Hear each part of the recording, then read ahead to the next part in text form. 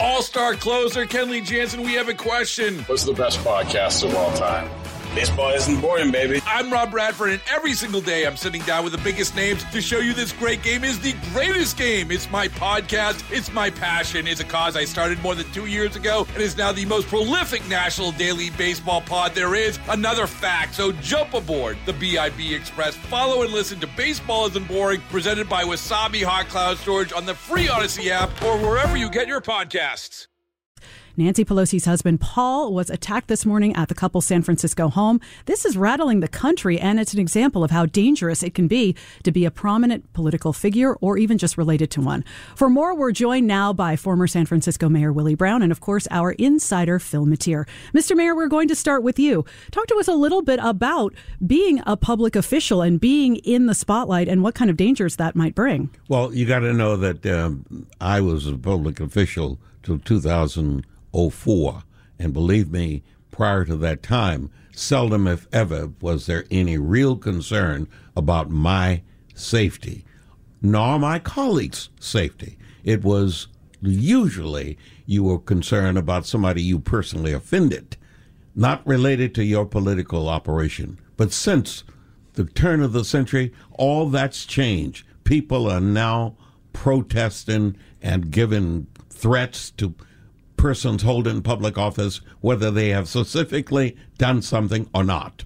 Now, this attack, 2:45 roughly in the morning, Paul Pelosi called police saying there was an intruder in the house. They responded within 3 minutes, and he appears to have been attacked with a hammer. He may have even been attacked while the police were in the house.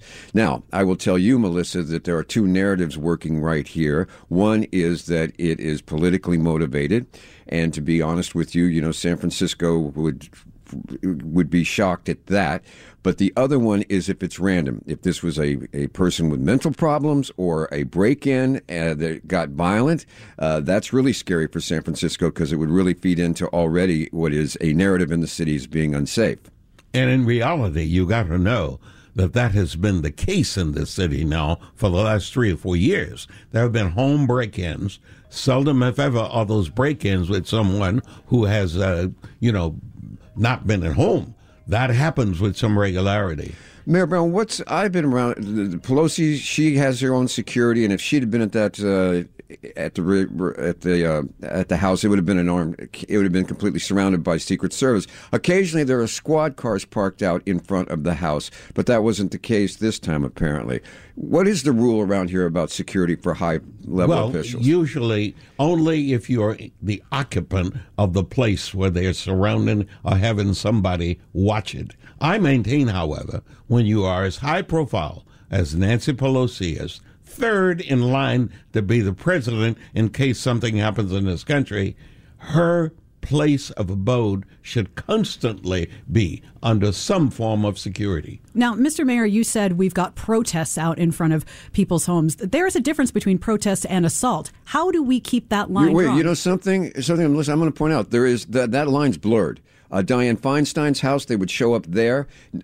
Mayor Libby Schaaf in Oakland, protesters showed up and then started shooting fireworks into her house. So that line's a bit blurred. And you got to know that some people, many people, do not believe Ed Lee simply died of a heart attack in the way in which he died. They think that the pressure applied by people demonstrating may have contributed to his bad health conditions. Thank you very much, gentlemen. That is, of course, former San Francisco Mayor Willie Brown and KCBS insider Phil Matier. All-star closer Kenley Jansen, we have a question. What's the best podcast of all time? Baseball isn't boring, baby. I'm Rob Bradford, and every single day I'm sitting down with the biggest names to show you this great game is the greatest game. It's my podcast. It's my passion. It's a cause I started more than 2 years ago and is now the most prolific national daily baseball pod there is. Another fact, so jump aboard the BIB Express. Follow and listen to Baseball Isn't Boring, presented by Wasabi Hot Cloud Storage on the free Odyssey app or wherever you get your podcasts.